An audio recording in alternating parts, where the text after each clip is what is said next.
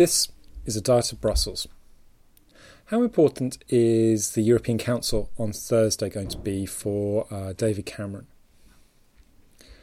Potentially, this meeting is going to be a key step in David Cameron's efforts to negotiate with his European partners.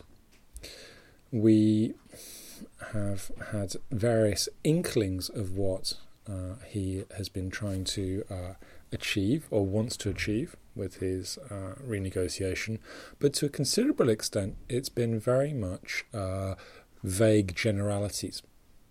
Now, as we've discussed before in these episodes, that vagueness is largely a function of the way that he has found himself in this position. That rather than trying to tie himself down to specifics, which then can be used against him by his own party or by other partners, David Cameron's tried to create an area of constructive ambiguity, at least in his own mind. As you've seen over recent weeks, he's been trying very much to make contact with counterparts in other capitals, get a sense of what there is that he might be able to get from them, how he might assuage any concerns that they have about British commitments to membership or any other concerns that they might have.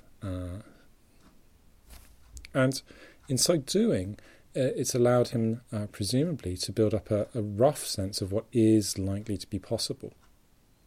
In terms of his referendum strategy, having a successful renegotiation is central. There's no point in him setting up a target that he knows he can't achieve, because that then makes it much more difficult for him to win a referendum. And again, the assumption I think here has to be that his preference, as much as it is for the UK to stay in. However, at the point at which he discloses his agenda, more specifically, he will find it much more difficult.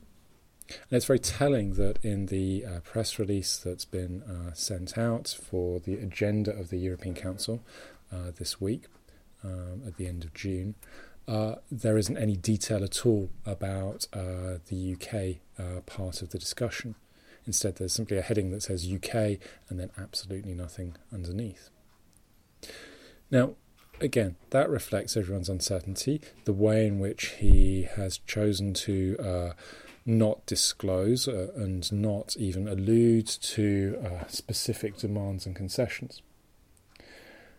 However, the European Council is going to be important, even though clearly it has a lot of other things that it has to consider, most notably Greece, which is going to be a real urgent priority because that's not going to wait anytime soon. It does set the tone. There hasn't been a big public discussion between the heads of state and government meeting in the Council about this issue so far. So it's important for David Cameron to be able to come away from the meeting on Thursday saying, we've had a discussion, an opening debate, we've had constructive engagement with the proposals, and we have an agenda and a timetable to work to. So the risk is clear that the more precise he is, the more he's pinned down. But the benefit is also clear, that by demonstrating that there is a willingness on the part of others to listen to what he says and to make some concessions, David Cameron really hopes that this is a way of launching that campaign and that process. Whether he's successful or not, I think, is going to be largely a function of matters outside of his control.